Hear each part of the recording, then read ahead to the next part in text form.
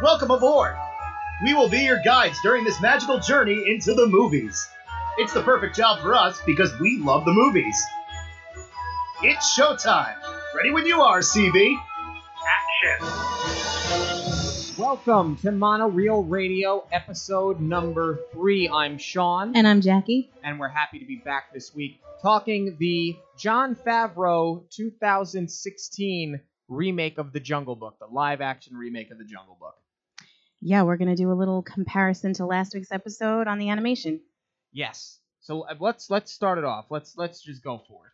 All right. Well, what did you think of Favreau's take on this? I will say this. I've seen the movie now 4 times. Coming out of the theater, when I saw it for the first time, I absolutely loved it. As I've watched it a few more times, it's still a very good movie.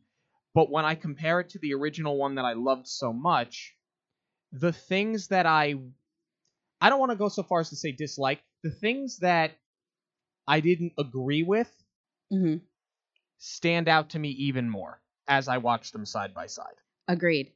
Yeah, when I first heard that they were doing a live-action remake, I was kind of like, I was very skeptical, admittedly, because I knew they weren't going to use real animals, obviously. So I was like, you're going to qualify this as a live action for one character because it's really just going to be now essentially a 10-year-old boy running around in a loincloth and everything else is going to be CGI. Right. But then when I heard Favreau was doing it, my opinion changed a little bit because admittedly I am a Favreau fan. And I think he really did a great job with it. This is a real visual achievement, what he did. And same thing, when I walked out of the theater, I was blown away by it. But now, especially having watched it just coming off the animation,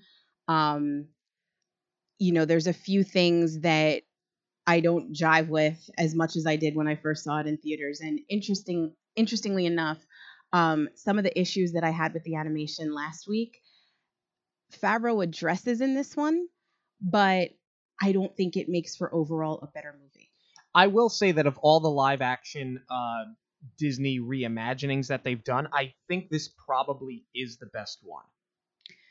So far, but this is just the tip of the iceberg. I mean, they're going to redo everything, it seems like. So we'll see if it can hold on to that title. Sure. So why don't we get started with it here? We're going to do things a little bit differently this week. Yeah, we're going to deviate from our normal format a little bit. Instead of, discussing the plot and the music and the characters and story, we're just going to walk through this in chronological order of how things play out on screen because it's going to be a little bit easier to compare and contrast that way, we feel. So let's start at the very, very, very beginning. Before the title card, before the opening credits, we're going to start with the castle. Now, I am a purist. I miss my VHS blocky castle with the lines and then the little arch that comes over it before it says Walt Disney. And the blue background. Yes, I miss my traditional opening. But with that said, I do like what they've been doing lately and bringing the castle open like into the world of the movie that they're in. I think they did it with like Wreck-It Ralph. They did like a really cool open, and they've just been with Pirates. They did it just more and more, bringing it right into the world that we're going to be in. So I think that's kind of cool, and they did it here. What I really, really love about this one though is that Favreau obviously did some homework before directing this film. They actually did painted cells for their castle open, which I thought was really, really cool and, a nice nod to traditional animation, especially being that this was Walt's last animated film. So I thought that was a pretty cool tribute. Another thing that Favreau does really, really nicely is, he starts on the book, The Jungle Book, which is the same way that the animation opens. But what's cool is that they got the actual prop book from the original Jungle Book. Out of the Disney archives. Yeah, and they were the only ones who were allowed to touch it. They didn't even let Favreau touch the book. He kind of makes it, dance and move a little bit in the beginning. He wasn't even allowed to do that. It had to be the archivist touching it. So I thought that was pretty cool. But I like that they still open with the book. Right, and they said that it was the multi-plane. Right. Well, they open the book same way as the animation, and they start with the hand drawn, and then they kind of move into the live action. And the way that they do that, we didn't get to mention this last week, is that Walt Disney developed the multiplane camera, and it's what gives Disney animation so much depth. So what they do is they basically layer the cells. If you've been to One Man's Dream at MGM, which is no longer there, you can see the whole rig and the setup of one of the first films that they used this technology on. It was called The Old Mill. And basically, you had the first cell was your background. It was a painted cell of an old mill. And then your next cell was all this foliage. And then on top of that, there was a spider web, and then your fourth cell was a spider. And what they do is they stack them vertically, and then they shoot the camera down at these cells, and the way that they move the camera through, it creates a lot more depth. So thank you, everyone, for indulging my nerdiness as I explain this. There's actually a video of Walt himself explaining it, which I'm going to post on the Twitter and Facebook, so you can actually, get more of a visual of what I'm talking about and how the technology is used. But what's really, really cool is that Favreau studied this technology, and he wanted to use it to make the Jungle Book 3D. And when I initially heard about this, I kind of rolled my eyes, and I was like, we don't need 3D. It would, at the time, I feel like there was just too much out there, and I was like, I don't want to see all this jumping out at me.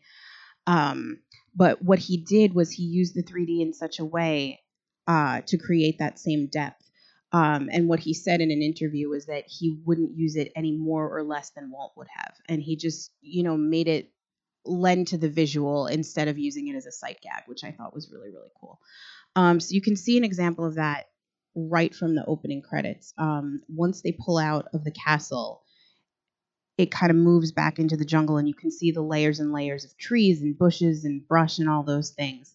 And you can kind of tell where it transitions because it looks kind of CGI'd, and the camera pulls out, and then it goes back in, and now you're in the live action. And it's blended so seamlessly, and it's just such a cool shot. And I love that within about 30 seconds of screen time, Favreau kind of tips his hat twice to the original, which is really, really cool. Yeah. And the movie starts very differently than the animated feature does. The animated feature kind of starts with Bagheera finding Mowgli in the basket and bringing him to the wolf den.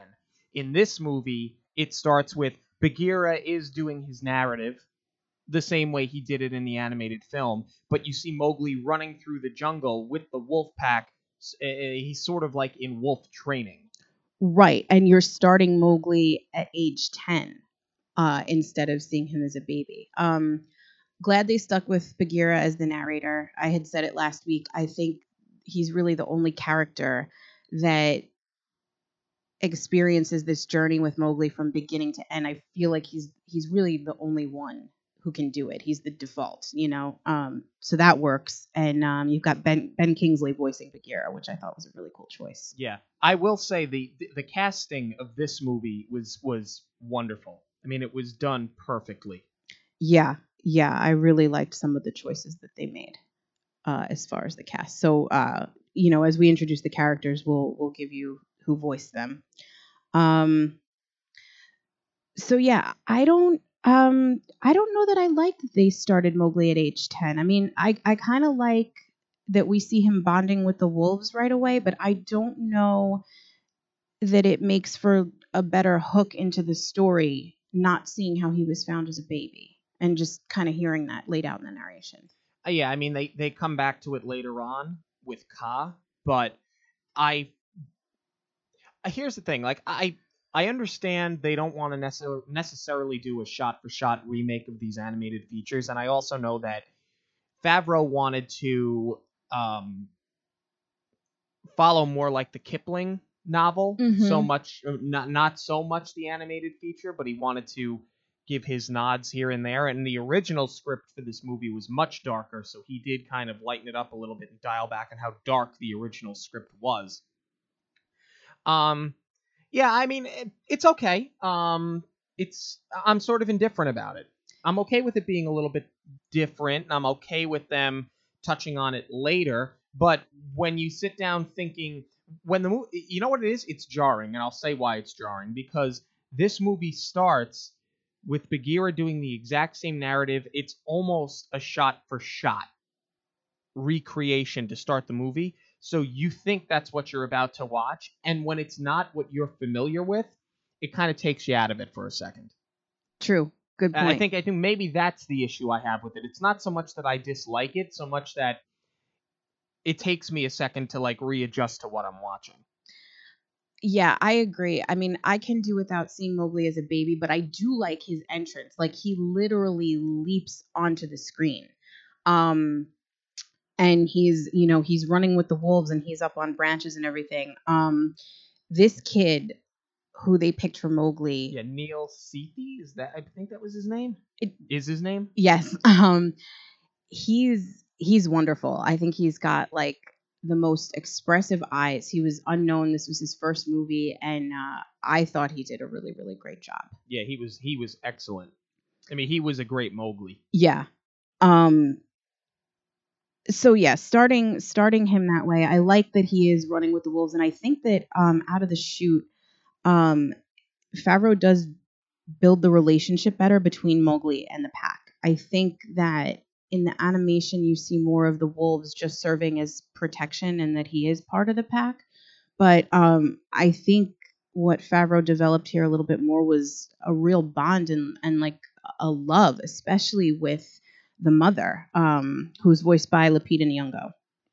He does it very well with some of the characters. Some of the characters, I feel the relationships are kind of strained, or maybe they're not as strong. We'll get to them as we break them down.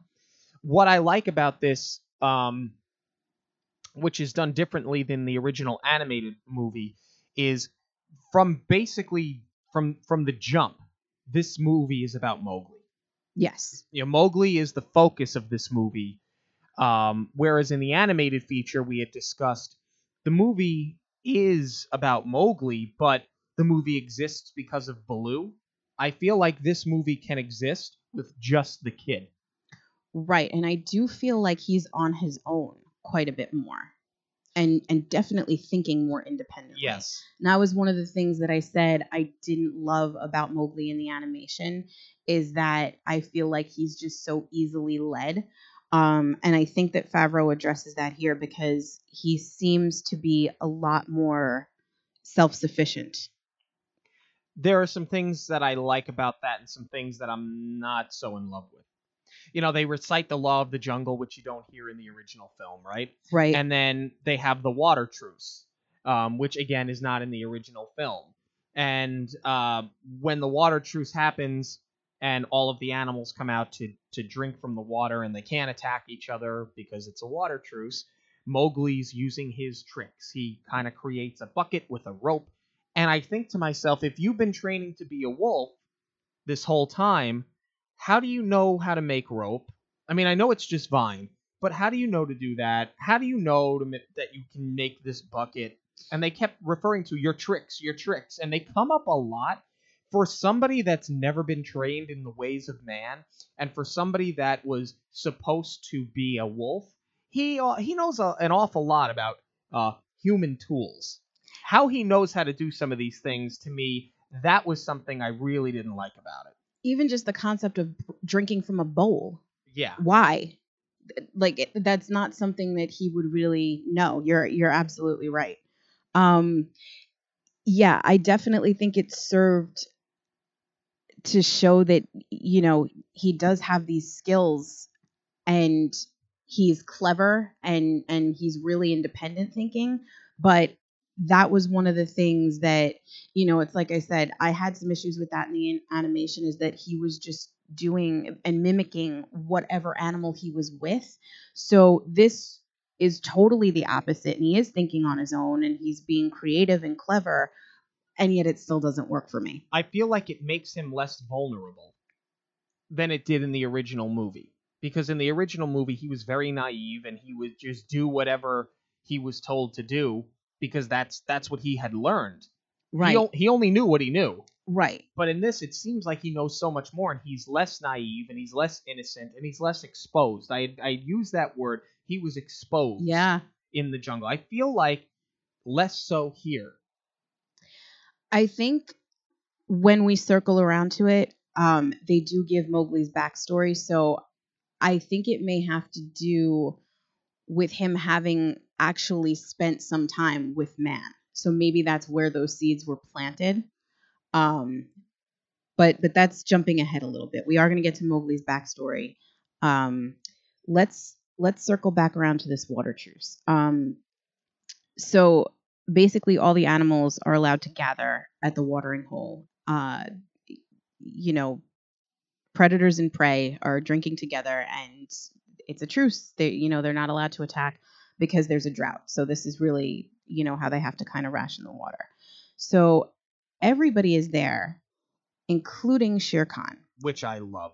Ooh, I was gonna say which I hate. Oh, okay. Excellent. I don't like that he's introduced right away, because we were talking about with the animation how it makes him so much more scary, because everybody's talking about how scary it is, how scary he is, and we don't see him until about halfway through the movie. So right away you've lost that fear of the unknown. And I don't think that he would ever obey this truce. I think that if this was the animated one and they were all gathering around a watering hole, he would be like, "Oh, look, dinner and like 7 courses." See, and that's what I liked about this. Now, I had waxed poetic last week about how much I love how they developed Shere Khan and that fear of the unknown, and how in his first scene when he was stalking that deer and he hadn't said a word, you kind of got a feel for exactly the type of character he was without speaking a word, just with his expression. But I like the fact that he appears much earlier, sporting that burn scar, which they point out. So out of the gate, he's got something against man, because obviously he was the victim of an attack. I like the fact that he shows up. I like the fact that, like, from go, this movie is more about him and Mowgli. Yeah. And it works for this version of the film. Yeah. It would not have worked for the animated version of the movie. But remember, the entire reason why they're trying to get Mowgli back to the man village is because of Shere Khan. The fear of the unknown worked in the animated feature, but this movie is so visual, I feel like you would have swung and missed had you not had him out of the gate. And I'll be honest with you about something. Character-wise, I like him in this movie more than I like Baloo.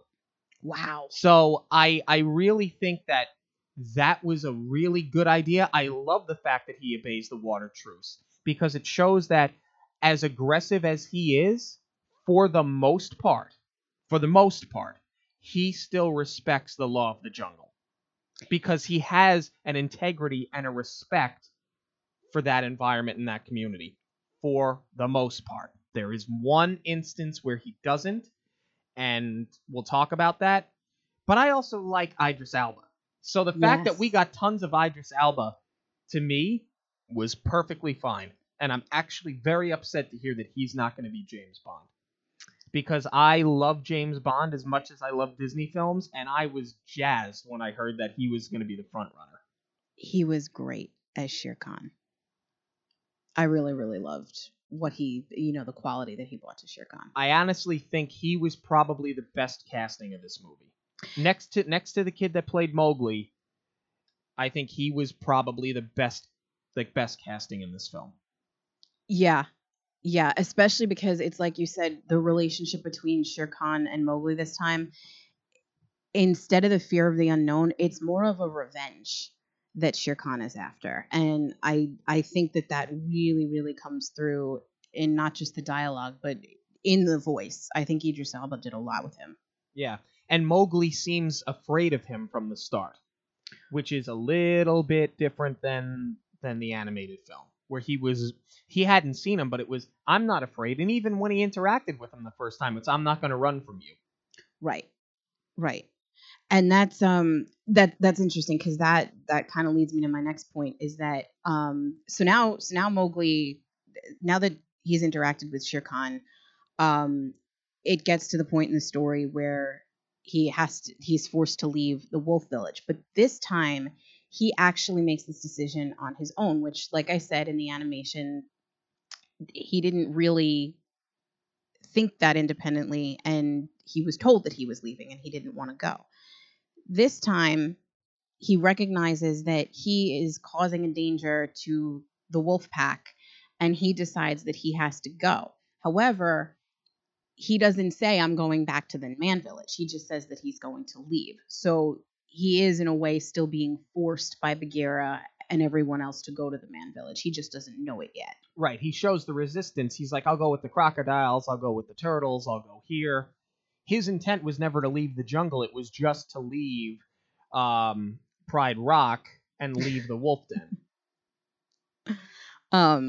Speaking of Pride. Council Rock. Yes. That's the second week in a row I've done that. Council Rock. Well, no, but speaking of Pride Rock there, I'm glad that you referenced The Lion King, because the way that Mowgli does escape Shere Khan after this water truce is a stampede. Yep. Of forgive me, I'm not too up on my animals. I don't know if I think it's wildebeests, or are they water buffalo? I thought they were water buffalo. Water buffalo. That's right. It is water buffalo, and then in Lion King it is a stampede of wildebeest.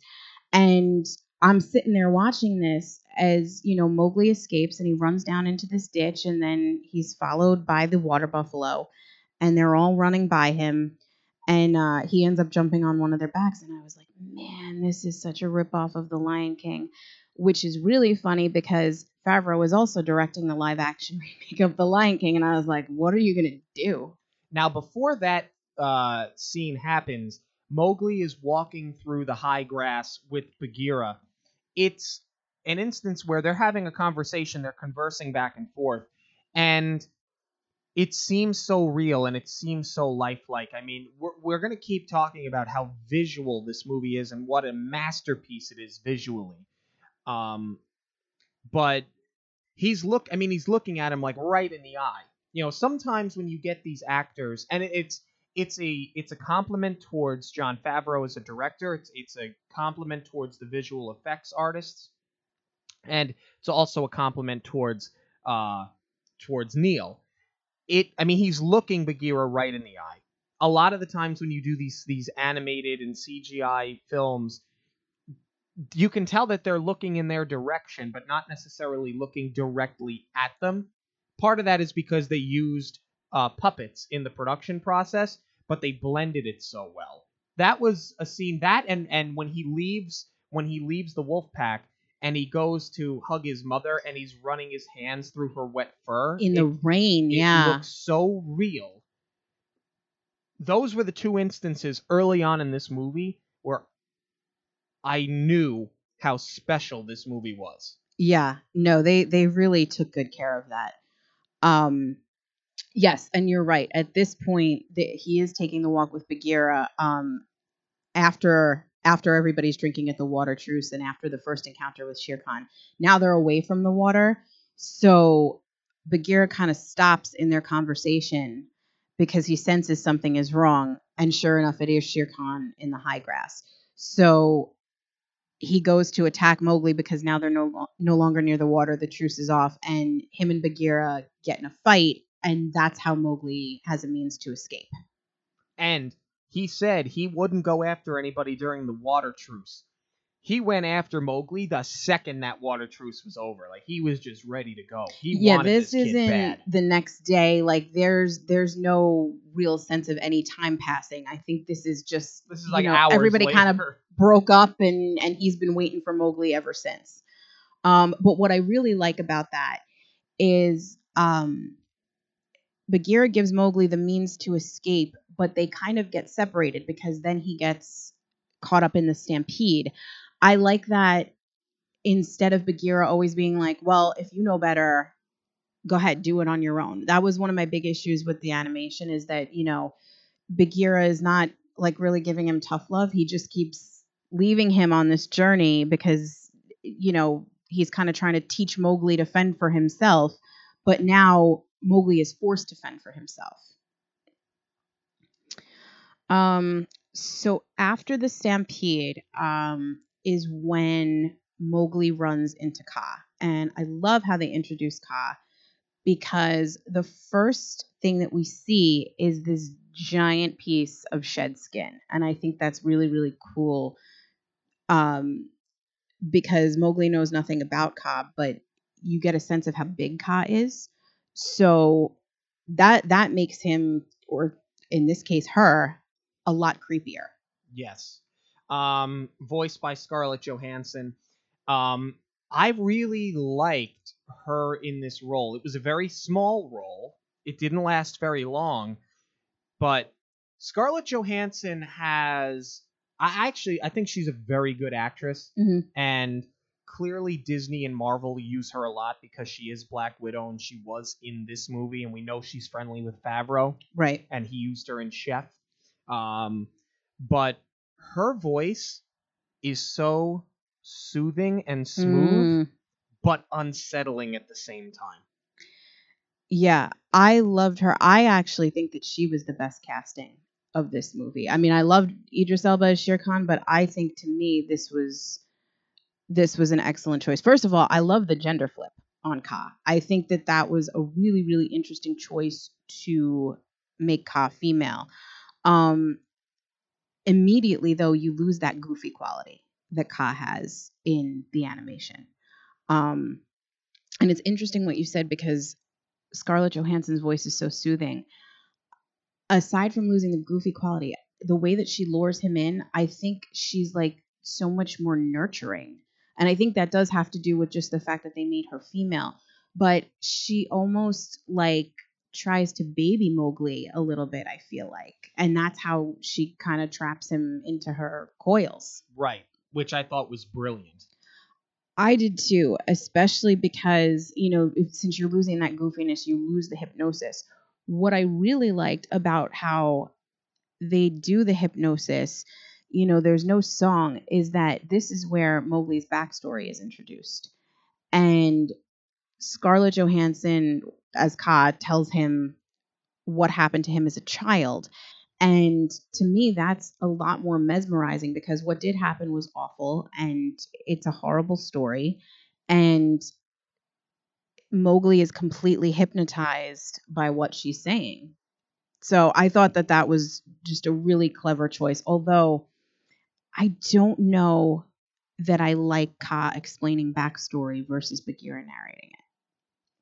Well, I think the point is that she knew what had happened. Bagheera only knew that he had found Mowgli. That's true. I mean, really, a quick filler here, and spoiler if you haven't seen the movie, but we're gonna, I think by this point you're 3 episodes in. We basically spoil every movie if you've never seen it. The backstory is that Mowgli and his father, as it turns out, Mowgli's maybe 2 years old because he's walking, but still a baby. Yeah, not really talking or anything I'd yet. say about 2 years old. Right. They're in a cave.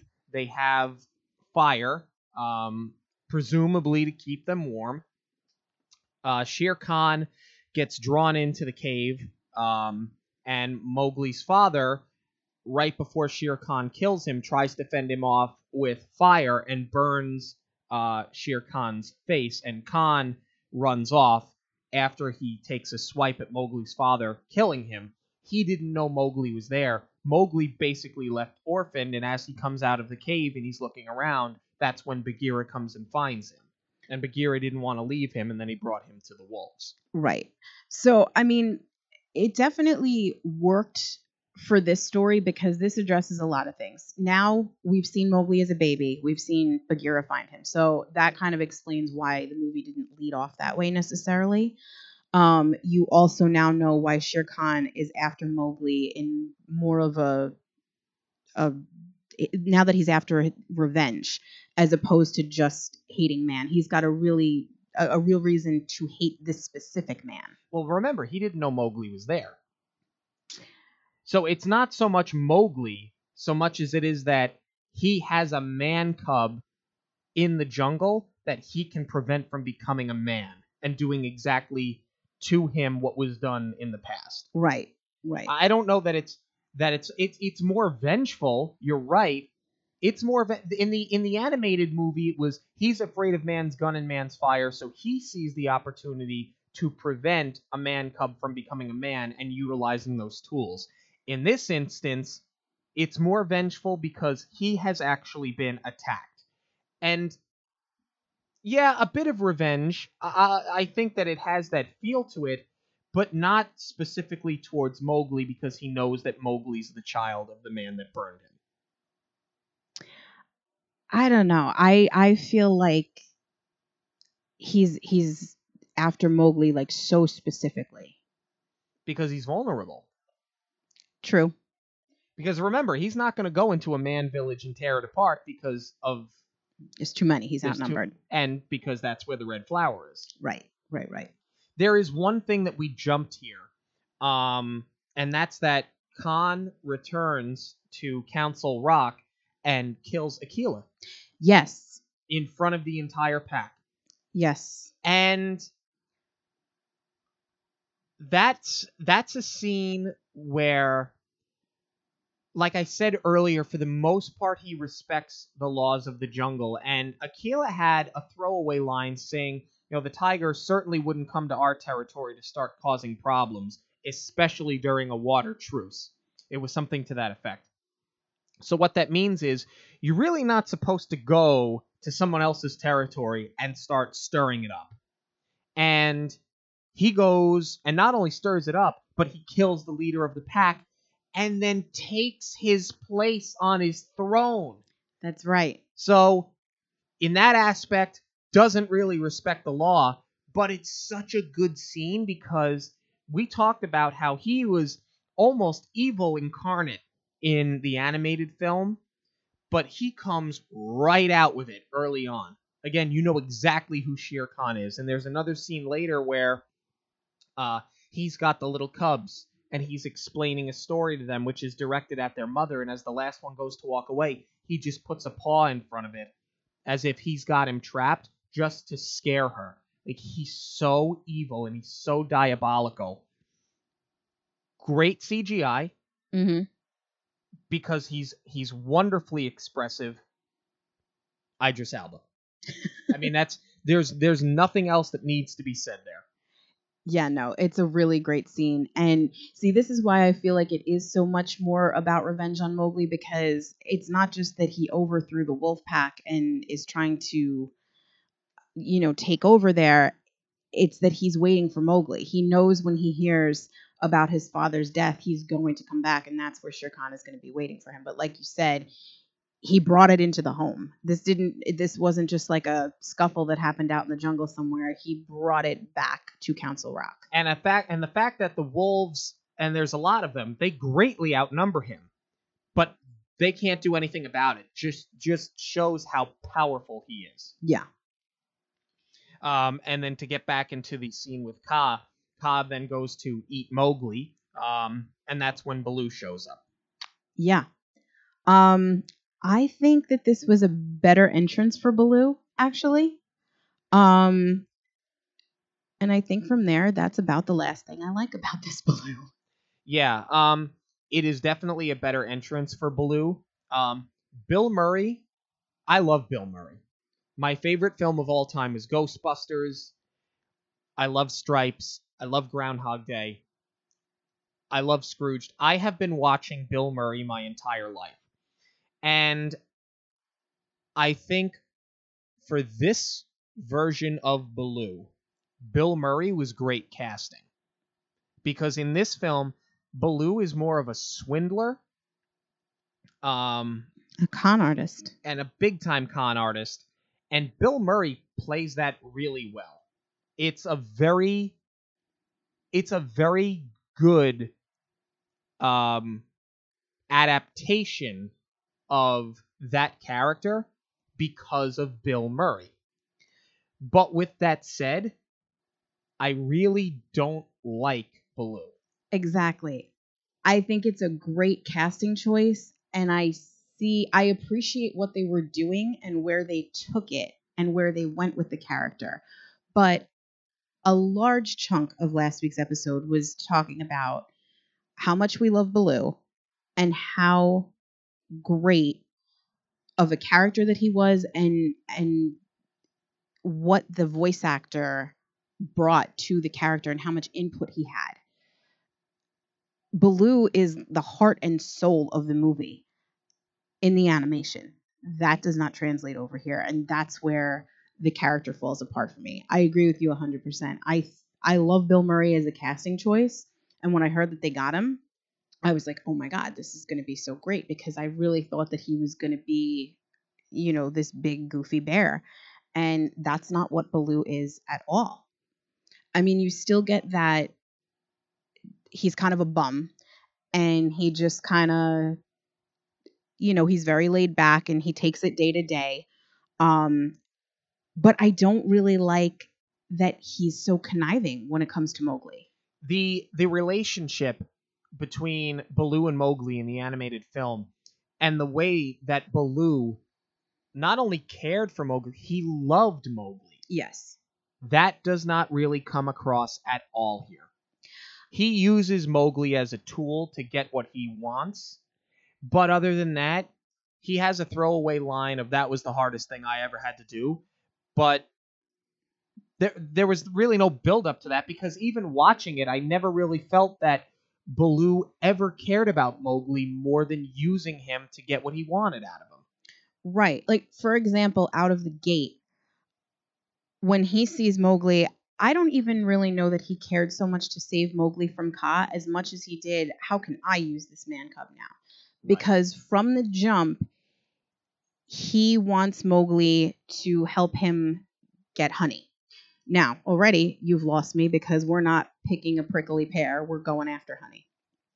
So there is a throwaway line where they say that Baloo is tricking the monkeys into helping him get this honey. It's high up on a cliff, and you can't really climb the cliff and access it from the top.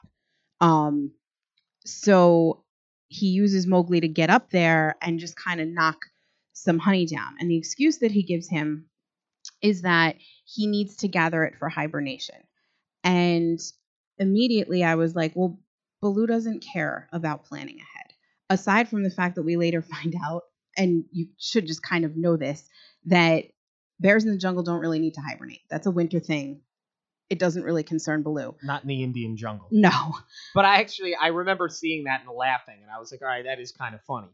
It is funny, but I was like, Baloo doesn't care. Baloo doesn't plan 5 minutes ahead, let alone worrying about stocking up for the winter. I mean, as it turns out, it is just a device for him to trick Mowgli. So the way that Mowgli eventually does get this honey, and this is kind of what we were talking about before, is his man cub tricks. He devises like this whole apparatus where it's a pulley system. So he's kind of like sitting in a cradle, and Baloo pulls the one end, he rises up to the cliff, and he can knock off the honeycomb with sticks. And he made a saw out of it. Yeah. And he's got the flying squirrel helping, and he's got the hog helping. It's just, by the way, the flying squirrel and the hog, Sam Raimi and Jon Favreau. Yes. which was kind of funny. I mean, if I'm Jon Favreau, I'm putting myself in this film. Of course. Even if it's just a minor character, like, have a little fun with it. And I think he did. And again, I'm watching it going, but you've never been to the man village, and you're so against being a man because you want to be in the jungle. Why? How do you know how to make a saw? How do you know how to rig a pulley system? Like, it's just... It took me so far out of it, right, that it's very hard to recover from that.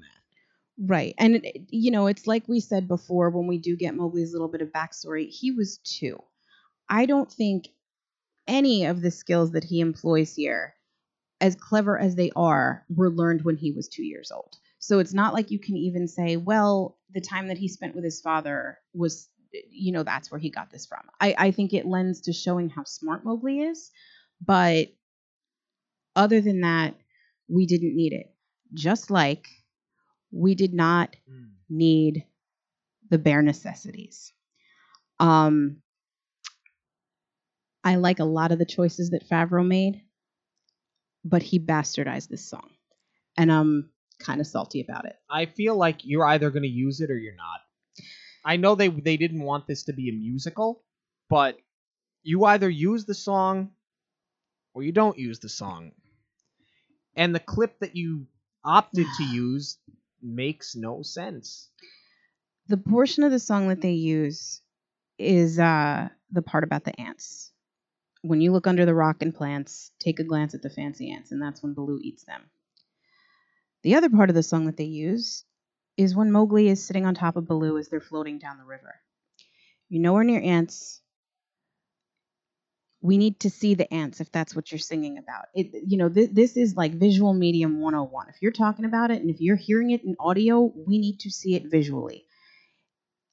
The fact that that's the part of the song that they use, it's so jarring. It brings me right out of it. But like, if you felt the need to put this song in there, why wouldn't, when you wanted the visual of them floating down the river, why wouldn't you use the prickly pear part of it? Like, you could have had them like kind of hanging off of vines or whatever, and Baloo's like picking the fruit as they're going along. Or if you're going to use it at all and you wanted that visual of him floating down the river with Mowgli like you had in the original film, you could just use the first verse of Bare Necessities, and it would work much better. Right. And the other thing that was sort of odd was I felt like Mowgli was almost singing about the bare necessities to Baloo. Baloo is supposed to teach Mowgli about the bare necessities. Right. And there are parts where I feel like Mowgli's heard the song 100 times, but it's only the first time that we've heard it. Yeah. It was very strange. I mean, here's the thing. I do like that Favreau chose to incorporate the music, because otherwise, I know he was drawing from the Kipling book a lot more, and you do feel that tonally this is a much darker movie than the animation. So I think that the songs were a good choice so that you're giving the kids something to enjoy during this movie. I feel like a lot of the people that bought their kids to go see this movie obviously grew up on the Jungle Book. So I think you needed to give children something to enjoy about it.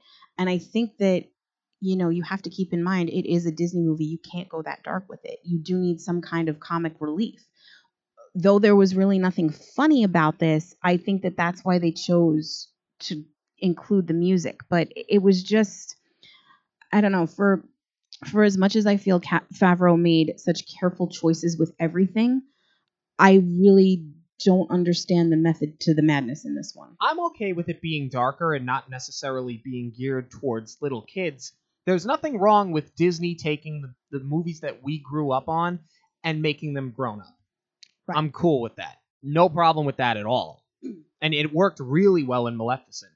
And it worked well in this movie. But, for example, when I saw this movie with my dad, we talked last week about how the original animated feature was my favorite Disney animated feature. That's because I grew up on that movie. There was a story I meant to tell last week, but I'll save it for today. It actually, to play off of what you had mentioned about having to see the fancy ants. I was 4, my brother was 2 years old.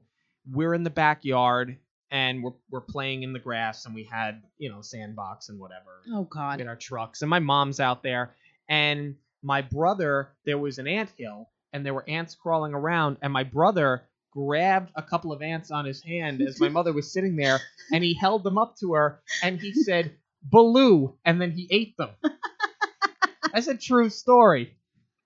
All he said was Baloo, and then he ate them. Oh, Brian. Like my dad used to call me Man Cub. Like, that was like a nickname for me when I was little. We grew up on this. So when he and I went to go see it, we walked out. The first thing he said to me was, "It was good, but I wanted to hear the bare necessities."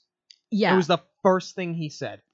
Yeah, no, like, if you're going to bother to put it in, it should have been full out. And it doesn't jive the piece of the song that they chose to use with the visual. And then Ben Kingsley comes back as Bagheera, and he has an interaction with Baloo, which is very funny. What bears don't hibernate. Like, it was good. Ben Kingsley was he was stoic, but he also had just the right bit of comedy. Yeah. Just the way he inflected things, because you could just hear him through the microphone pulling his hair out and throwing his hands down and getting so flustered. Ben Kingsley's bald. I understand he's bald, but I'm saying that's the visual. Yes. You get what I'm saying? He's exasperated. Yeah, like that's the visual. Yeah. Somebody's just pulling their hair out and throwing it down and kicking and screaming. I think where in the animation Bagheera's a little high strung, this is just full on exasperation with everything. But I really like that. I feel like the relationship between Bagheera and Baloo starts to develop a little bit earlier. Like right away, he calls Baloo out on all of his. He does call him a con artist to his face. Yeah. So I think that sets the tone of like, I'm not gonna put up with your garbage. And Baloo knows that he's not going to get anything past Bagheera. So I feel like they start to work together a little bit more right out of the gate. And then you see Mowgli using his tricks to rescue a baby elephant that's falling into a ditch.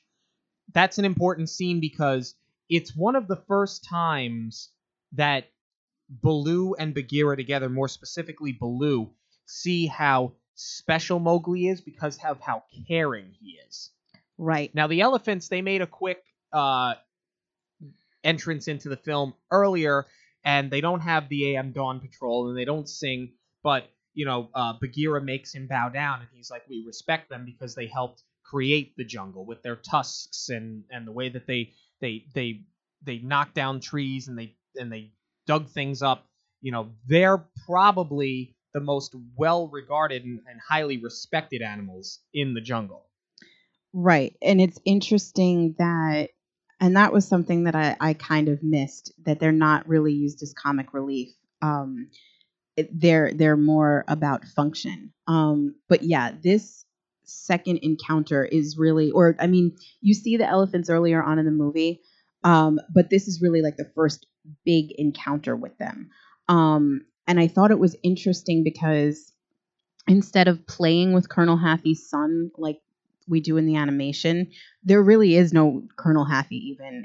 It's just the baby elephant, but I feel like there's more of a bonding experience this time around because he's trapped in a pit and Mowgli again uses his tricks and he ties a bunch of rope together and he needs the elephants to pull the baby out, but he helped them do it because he got the rope. Right.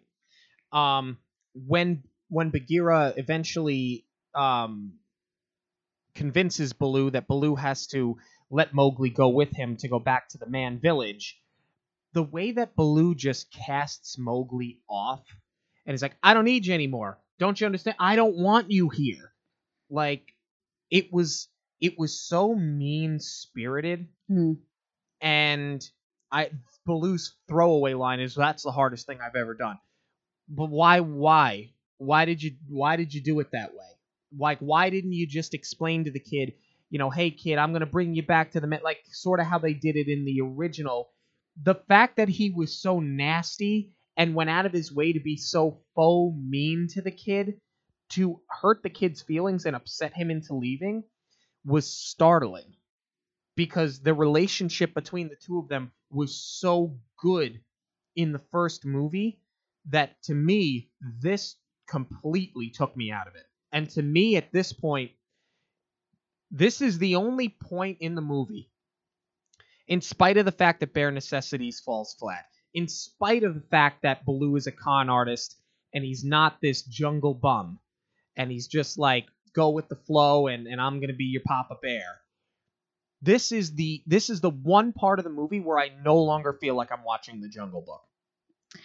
I disagree a little bit because I feel like him being so mean comes from the fact that he is starting to care about Mowgli. And this version of Baloo has never really cared about anything. He's just a conniving guy and he just cares about number one. He cares about himself and that's it. So I think that he's starting to have these paternal feelings towards Mowgli and he's also hurt too. And I think that that's why it comes out so mean. Yes, no. I see it. It's just the hardest part for me in watching this movie is trying to separate it from the original. It's not that I disagree with what you're saying, and I said it before. Bill Murray portrayed this version of Baloo very well for this version of Baloo, Bill Murray was a great casting choice. I will go so far as to say this, and I will probably repeat myself at the end of the episode. As a standalone movie, if the original Jungle Book animated feature didn't exist, I would have loved this movie. But because I have something to compare it to, and it's something that meant so much to me as a kid, there are just so many things about this movie that I find. I try to separate the two, but I find it very difficult to do. No, I can kind of see that. But on that scene in particular, I think we're just going to go point Jackie because, well, last week you started keeping score. All right, fine. All right, so this finally brings us to King Louie. Now, this is not the first time we see the monkeys in the movie. The monkeys actually make their first appearance when Mowgli runs into Kaa. And I really, really like that Favreau made that choice because that was one of the issues that I have with the animation is that how did King Louie even know that Mowgli existed and why, we know that he wants to make fire. We know that he has sought after Mowgli, but you're kind of missing the how and the why he's after him. So I think that they addressed it here really, really nicely because you see the monkeys earlier on and what they did with King Louie, who is brilliantly voiced by Christopher Walken, is that they gave him more of like a mob boss quality. That's what I wrote, yeah. He's got eyes everywhere in the jungle. He's using the rest of the monkeys. My ears have ears. Yes. So I thought that was really, really cool. I personally love this take on King Louie. I know that you're not really a fan of the size. I think it worked, especially to give him this mob boss quality. But what they do is they make him a Gigantopithecus. And I thought that was something that they made up for the sake of a rhyme in the song, but it actually is a species of, I don't know, orangutan. I think it's extinct now. It is since extinct, but it was at one point a real species of monkey. And that too, the writers and Favreau as well, they really did their research because that was a species that was specific to that jungle, to that region that they were shooting in. I mean, you give them credit. As we stated before, they did do their homework. Absolutely. So one of the things that I love about the scene is that they actually do sing I Want to Be Like You. And I remember when I went to see this in theaters, I was like, is it asking too much to have Christopher Walken sing this song? And I really thought that they were going to leave all of the music out. So when I heard them bring it under, I freaked out. I was like, they actually got Christopher Walken to sing this. Now, we talk about how they didn't use the proper section, for lack of better terms, of bare necessities in the scene in which they used it, but they did it perfectly here. Yeah. Not only does it work very, very well, they changed the lyrics a little bit, which, like I said before, I'm a purist. I don't ever usually agree with, but they made it work, and they actually had Robert Sherman do it, I believe. Richard Sherman. I'm sorry. Yeah, they got him to rework the lyrics, and actually he was having a conversation with Favreau, and Favreau said the word Gigantopithecus, and he's like, hang on. And he starts rewriting the song, and some of the words are then made up to rhyme with Gigantopithecus, but it just works. It wasn't a complete departure from the original. You lose that swing quality from the animation, but they still made a really, really fun number. And what I love the most about it is that Mowgli picks up a cowbell off the floor. They actually planted the cowbell. If you're familiar with Saturday Night Live, you know the infamous I Need More Cowbell scene when Christopher Walken hosted. And I just love that Favreau did a little hat tip to pop culture. Yeah. And you had pointed it out before. I'm all good with them using this species that is specific to the jungle and making him sort of like a larger than life being to kind of give him that character development of, I'm sort of like the head honcho here. Mm-hmm. But I did feel like I was watching, maybe not King Kong, but it did throw me with how large he was. It does give him a more villainous quality than see, in the animation, I think that King Louis is a little bit, he's more of the conniving one in that one, and here he's more villainous. Yeah. But I think he's Magnificus. I think that he was really good.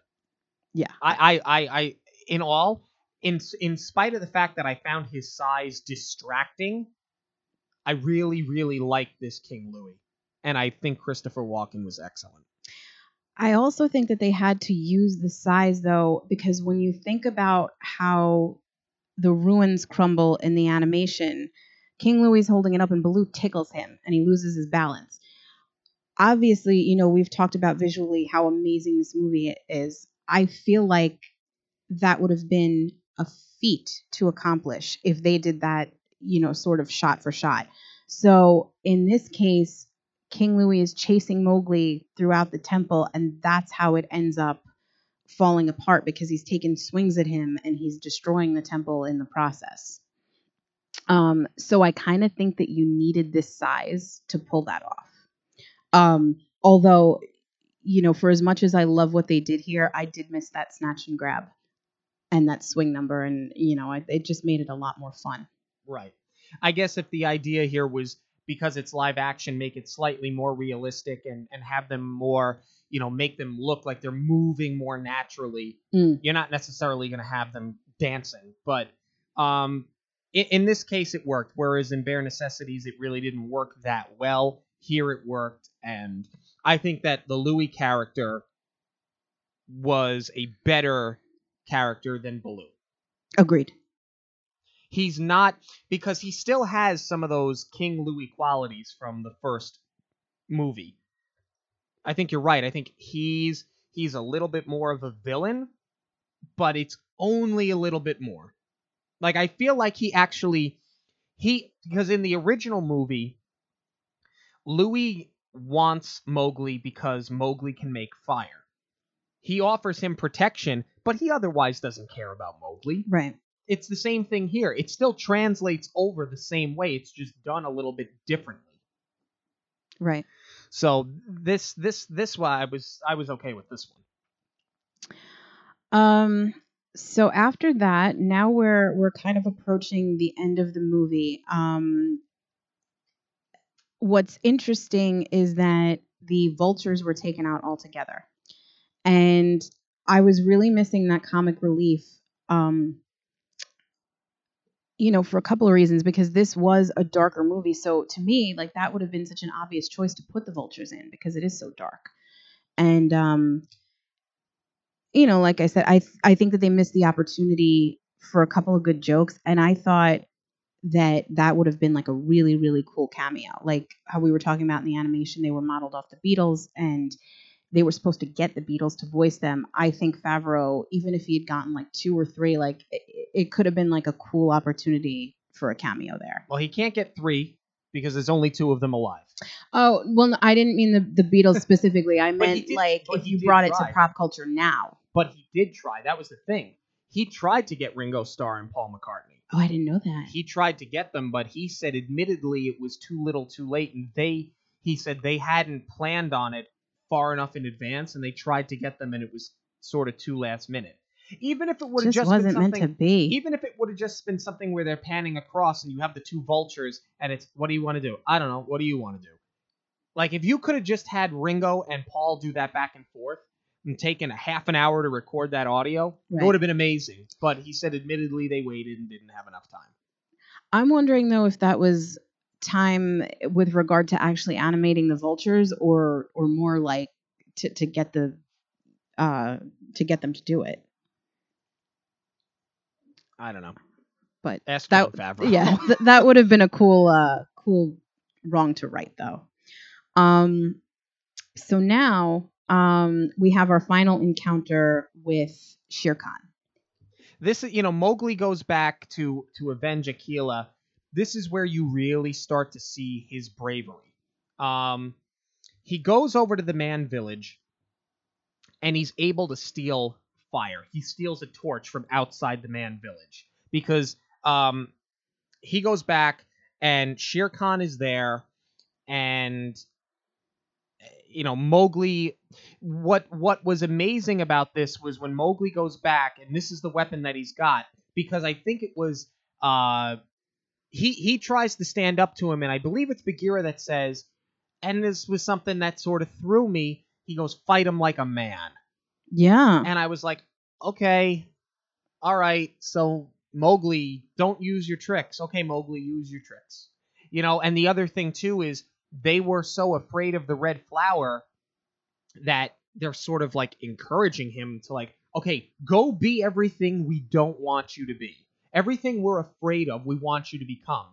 And interestingly enough, as he's running through, a part of ember falls off this torch and starts a forest fire. And when he gets there, he doesn't realize that this has happened. It's Shere Khan. And I actually liked this a lot. I thought it was really cool. And I thought that it was going to get everybody to turn on Mowgli. And Khan gives this speech of, look at what you've become. Look at what you started. Because he's pointing out that the red flower destroys everything. Right.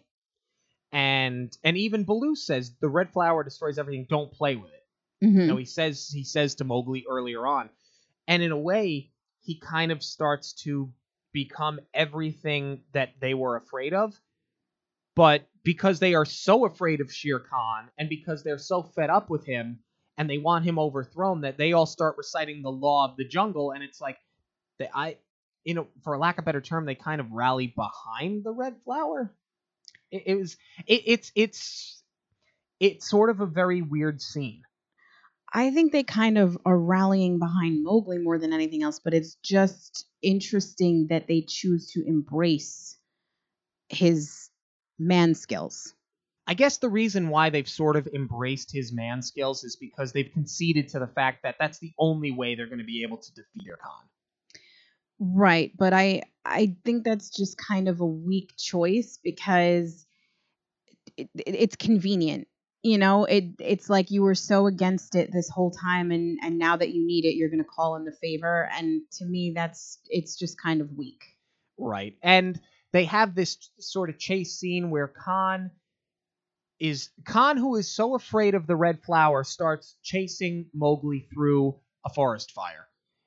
I mean, I guess Mowgli leads him there. I know he does, but if Shere Khan is so afraid of it, remember in the animated movie, Shere Khan, when he sees fire, wants nothing to do with it. He's so motivated to kill Mowgli that now he doesn't care. But it sort of threw me out of it. I felt like you developed this character, and now you're sort of throwing it away. Right. It does work for Mowgli, though, because the way that he leads him into the forest fire, he creates another rig. Really not a rig. It's just a piece of rope, and he throws it over a tree, and then goes back down the inside of like a hollow tree. It's a dead tree, and lures Shere Khan in through this dead tree, and they climb up back to the treetops, and Mowgli is able to jump to the next tree, and because of Shere Khan's weight, he can't do the same thing, and he ends up falling. So I think that lends back to Mowgli's character, back to how clever he is that this wasn't even really a man trick. It was just a piece of rope. It was just him being smart and using this opportunity. And this was really the only way he was ever going to bring him down. I liked in the original movie that Shere Khan lives at the end, but in a way, he's sort of neutered, for lack of a better term, because now he's not going to go back and mess around with these characters because he's afraid of what has happened, and in a way, I kind of felt like he runs off and it's almost like an embarrassment, but he also knows that Mowgli bested him. I don't know that I like the fact that Shere Khan dies at the end of this movie. Yeah, because in the animation, it's like now you know he's going to respect the laws of the jungle. Yes, he learned a lesson. Yes, exactly. And this is just, well, I feel like this kind of lends to the way that they wrap up the movie, because this is probably the biggest deviation from the animation. I don't know, admittedly, I've not read the Kipling book, so I don't know if this stays true to what was written, but that's not what we're here to talk about. We're not here to compare it to the source material. We're here to talk about the movie on its own for what it is. So at the end, Mowgli does not go back to the man village. He went there to get the fire, and that was it. There's no girl, no one lures him there, and he doesn't make a choice. This isn't about him making that choice between living in the jungle or growing up in the man world. This is about him earning his place in the jungle. So I think he had to kill Shere Khan so that he could prove that he had every right to stay. But, it's like I said, that there were a lot of things that Favreau addressed that I had issues with in the animation.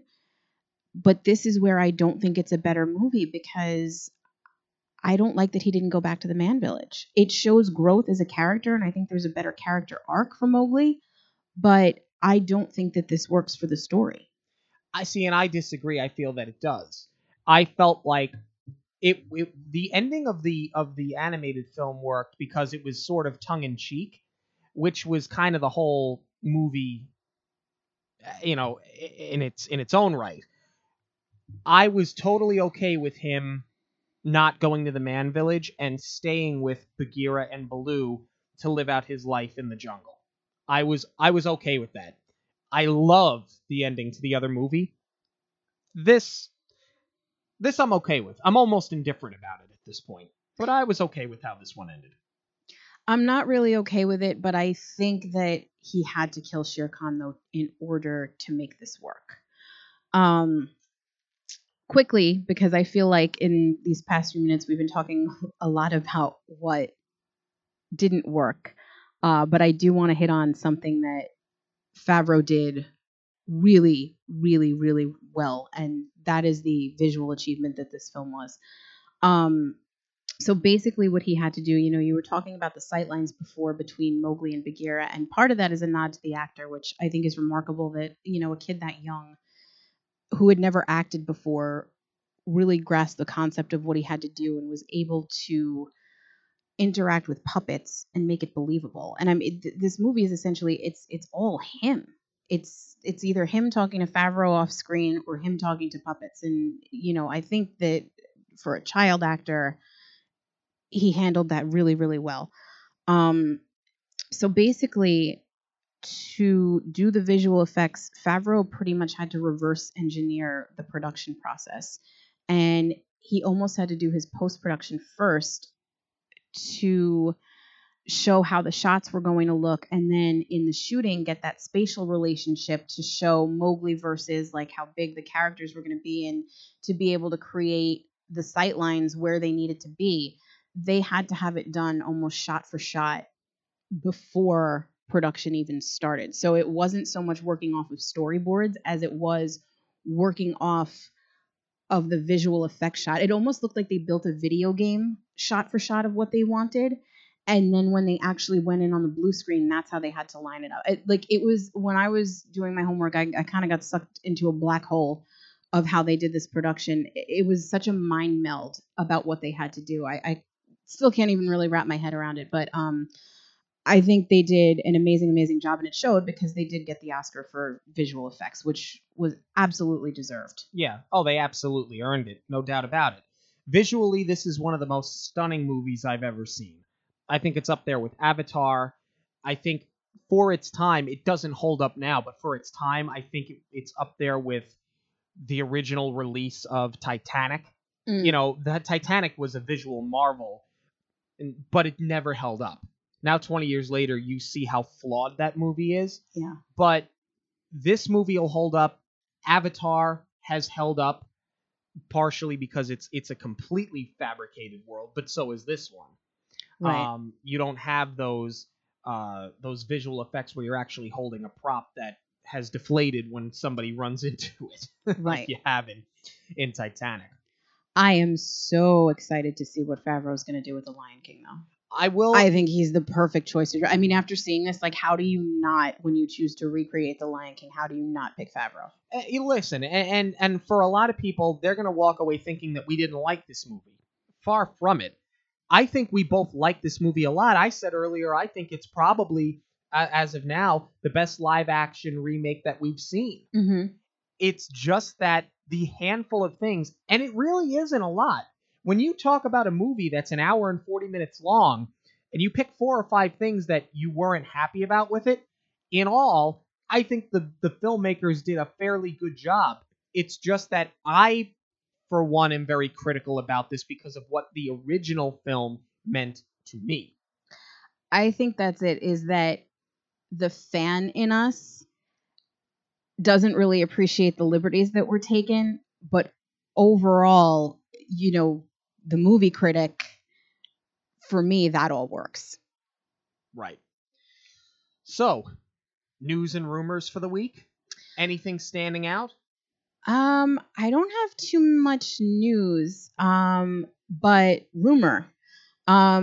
We hit on it in our first episode that they are eventually going to remake Little Mermaid. They've been toying with it for quite a while. We've heard so many casting choices. So this isn't really a rumor, but there is a fan rally for Zendaya to be Ariel. And, you know, we had talked about that we really liked, both of us, Anna Kendrick. We thought that would be a great casting choice. But I think Zendaya would be amazing, too. I mean, I'm not really a fan of hers. Like, I like her in every movie that I've seen her in. I've never really gotten to her music. But, so she was just somebody that wasn't really on my radar. And I saw a fan rendering, which you can see on our Twitter, and I'll put it up on Facebook as well. It's amazing. They put her, you know, in the shot where she's on the rock and the water leaping up behind her, and they put some red in her hair, and it's just such an amazing fan rendering. I was like, I could totally be on board with this. Yeah, we'll see what happens. I mean, not that it was a fan vote, but if Idris Elba isn't going to be James Bond, I don't know that Zendaya is going to be Ariel. True. I mean, we'll see. They have so many other live action remakes that they're doing right now. I was mistaken. I thought that we were looking at like a year or two before Little Mermaid. It sounds like it's going to be even further than that, to the point where Anna Kendrick might not be cast because she might be too old. Yeah. You know, if they're talking about 4 or 5 years down the line, unless she still looks similar to the way she does now, you know, I don't know that she could pull it off. She might fall into the same trap that Anne Hathaway fell into for you when you wanted her to be Belle. Right. All right. Well, that's going to do it for us this week. Thank you so much for tuning in. We will be back. Next week. We're going to watch another classic and another film that was innovative because of its technological breakthroughs. Next week, it's time for Who Framed Roger Rabbit, which I am very excited about. Very excited. For Jackie, I'm Sean. Have a magical week, everyone. On behalf of Monoreel Radio, we'd like to thank you for joining us. We'll see you at the movies, the stuff dreams are made of.